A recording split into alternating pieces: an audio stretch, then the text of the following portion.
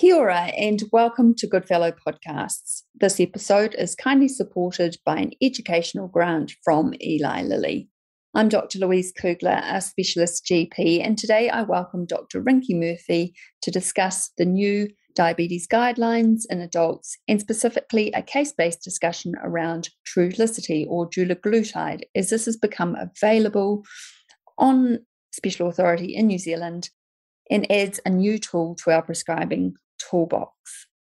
This is part 2 of a 2-part series, so if you haven't listened to part 1, may I encourage you to go back and do this as we discuss the specific guidelines, GLP-1 receptor agonists generally, and specifically Trulicity. So Rinki is a diabetes physician at Auckland District Health Board and Counties Manukau Health. She is the Associate Professor in Medicine at the University of Auckland and Principal Investigator at the Maurice Wilkins Centre for Biodiscovery. Welcome, Rinki. So, Rinki, we're discussing a case of Harry. Harry is a 64-year-old truck driver. He's an ex-smoker with a body mass index of 34 kilograms metered square and a 5-year history of type 2 diabetes. His blood pressure currently is 135 on 90. His HbA1c is 58 millimoles per mole. He has increased lipids, normal renal function, and no microalbuminemia. His medications, Galvumet, 1 tablet BD, glipizide, 10 milligrams BD, and atorvastatin, 20 milligrams Nocte. He has tried to lose weight and does not wish for bariatric surgery. We've calculated his 5-year CVD risk to 20%. So Rinki, treating to target to minimise diabetic complications and maximise longevity should always be our aim, assuming our patients are open to this. How do you think Harry's care team are doing so far?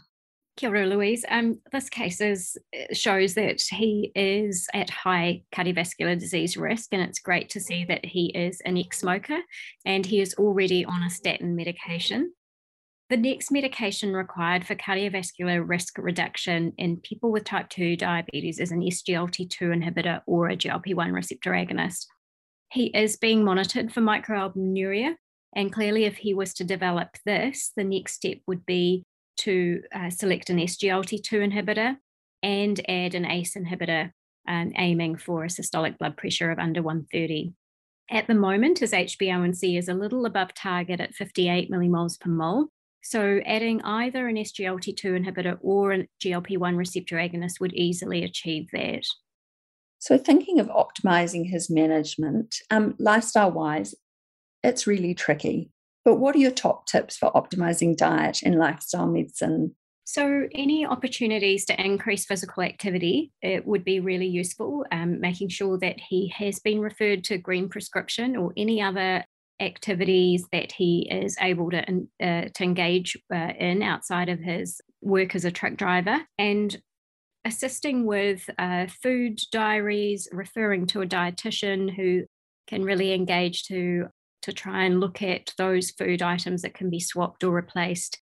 Being prepared with home prepared meals would always be better than bought meals, and also trying to reduce the snacking. So ultimately having that attention to dietary factors, particularly sugary sweet beverages, would be really useful to make sure that these are as good as we can achieve. So looking at his current regime, is there anything we could do to optimise this? Yeah, so I would discuss with him the 2 options of either adding on an SGLT2 inhibitor, in which case he's likely to no longer need the glipizide, and so he would be on Galvumet and Jardiance both as tablets. The second option would be to add on a GLP-1 receptor agonist, as a funded treatment would be once weekly Trulicity. In this case, we would be replacing the vildagliptin component of his Galvumet. So he would continue with metformin alone and likely half dose of glipizide plus the once weekly GLP-1 receptor agonist. We would discuss the risks and benefits or the side effect profile of each of those options. So with the SGLT2 inhibitors, there would be the risk of thrush, particularly genitourinary aspects, and the need for perineal hygiene measures to try and reduce that. There would also be the proviso of needing to stop this before any elective surgery, or at least on the day of procedures like colonoscopy and so forth. This very small risk of euglycemic ketoacidosis with the SGLT2 inhibitors, and not adopting a ketogenic diet whilst on that. The GLP-1 receptor agonists, in contrast, would potentially have high prevalence of nausea, at least at the start.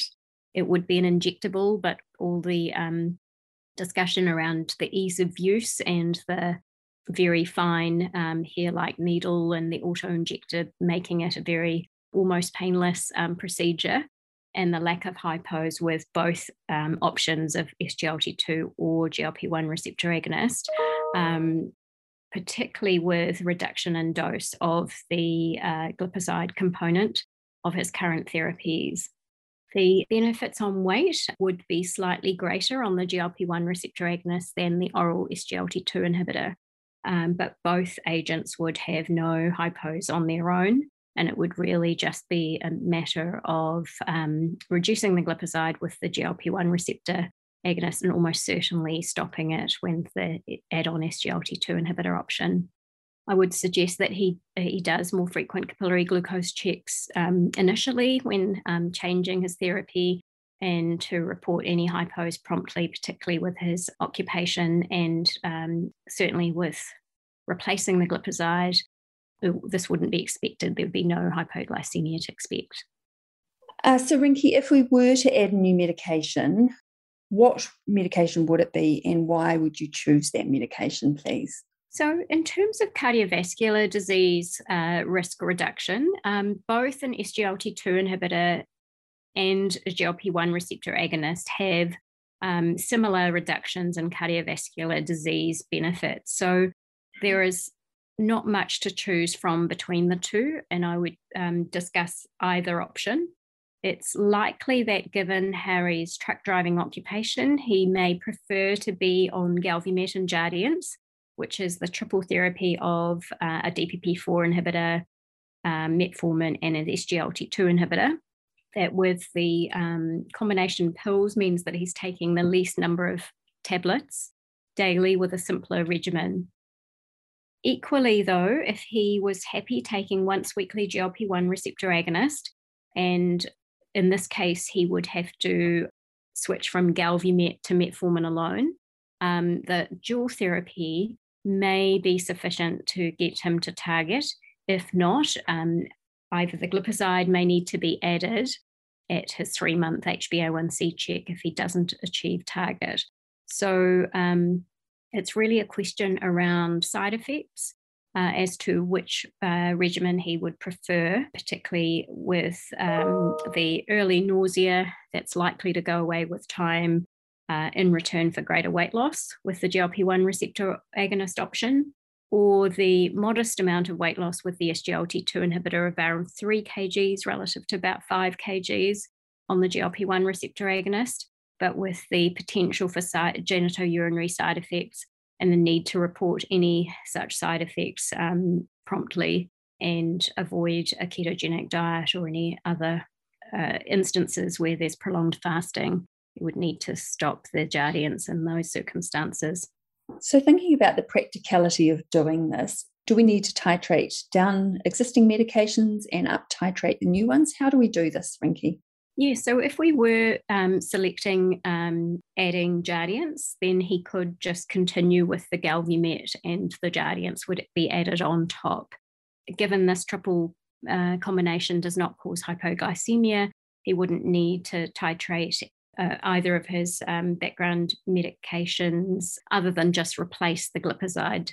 So the glipizide would not be required, as that part would be replaced with the Jardiance. Given his HbA1c is near target at 58, I would try that approach rather than halving the dose of glipizide on the offside that it caused hypoglycemia with his occupation of being a truck driver. My preference would be to add half dose in later if his 3-month HbA1c was not at target on the full dose of Jardiance after this was increased from the initial 10 milligrams to 25. The second option of adding on a GLP-1 receptor agonist, I would switch the Galvumet over to metformin alone, just because of the fact that the GLP-1 receptor agonist is acting on the same pathway as the Galvis. And then I would continue with the metformin alone with the once weekly Trulicity, or in the first instance, it would be fortnightly if he were to get significant nausea, and moving towards a weekly dose of Trulicity. I would then reintroduce half dose of glipizide if he needed it for HbA1c lowering, and expect to achieve target HbA1c in time, rather than, in his case, risk early hypoglycemia when he is a truck driver and aiming for safe driving. You mentioned hypoglycemia with his occupation. So what monitoring do we need to do when we're changing medications? So if he is reducing his potential for hypoglycemia by substituting the glipizide with Jardiance, then he doesn't need to do additional monitoring for hypoglycemia purposes. And rather, it would be really to inform additional medications should his HbA1c not reach target, as to which of the meals, if morning or evening, requires the additional sulfonylurea, for example. And particularly with his GLP-1 receptor, and the same would go for the GLP-1 receptor agonist plus metformin option. He would not need to do additional blood glucose monitoring for the purposes of hypoglycemia, and rather it would be just before his next or after his next HbA1c to inform whether or not he needed additional medications and where to introduce those. And what benefits could we expect to see with Harry?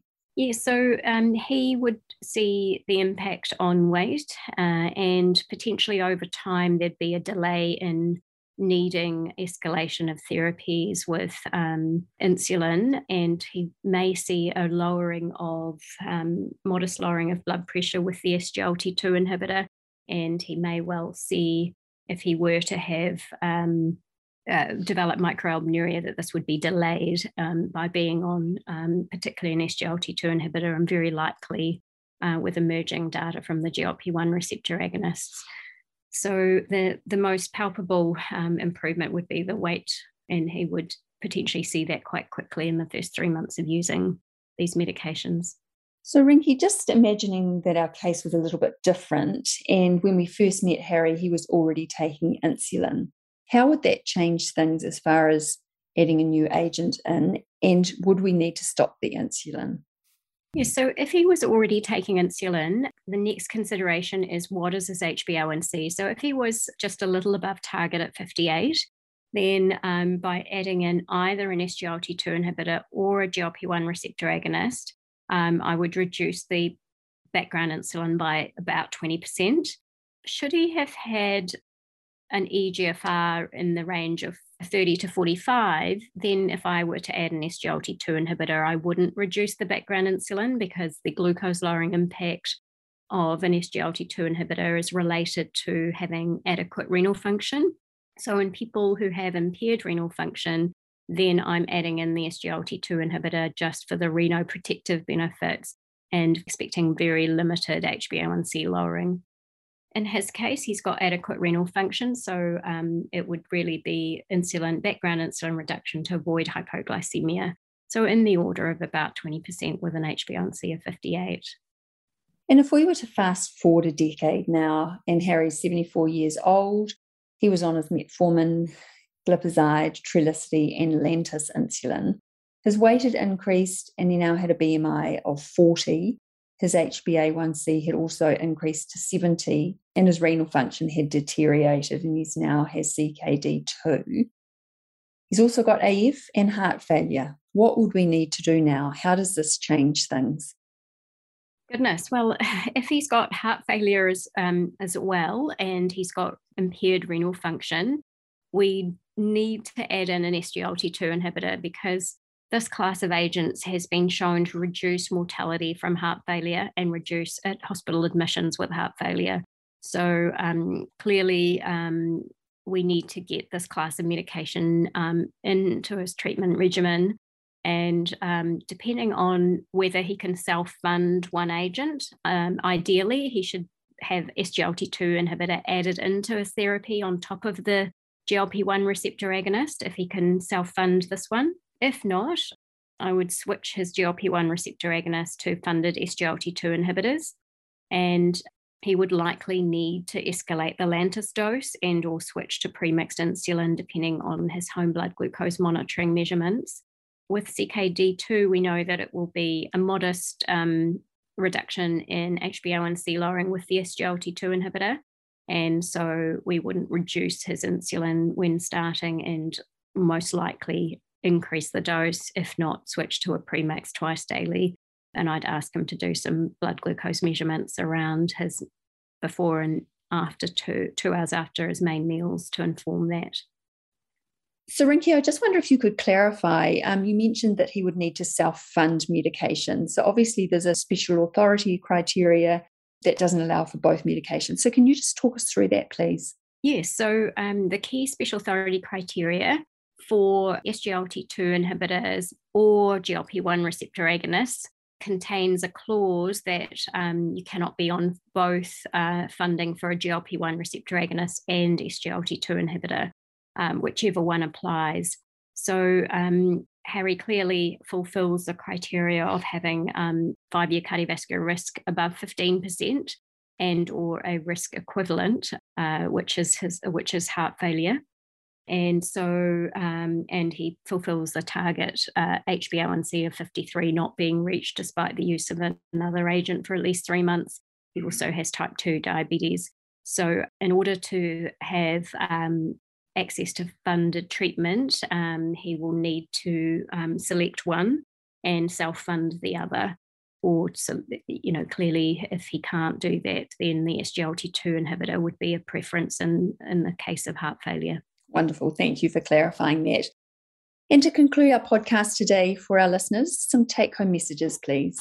Thanks. The key take-home messages would be to assess all people with type 2 diabetes for a history of heart failure and consider prescribing an SGLT2 inhibitor, as these reduce hospitalisation and mortality from heart failure, as well as providing cardiorenal benefits generally. We expect a lower glucose lowering response from an SGLT2 inhibitor in somebody with a lower eGFR, but these still provide cardiorenal benefits and should be used for that reason. However, if an SGLT2 inhibitor is not indicated or not tolerated, then consider switching to a GLP-1 receptor agonist. It's important to start Trulicity at 1.5 milligrams approximately once fortnightly. Then after the first 2 doses, they may take 1.5 milligrams weekly.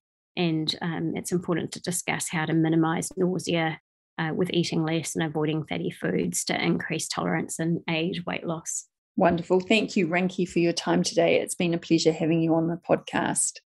If you're a New Zealand GP, you're able to claim CPD points for listening to this. So please log them. And you can find a list of resources used in formulating this podcast along with the data sheet for Trulicity on our website, goodfellowunit.org. Thanks for listening.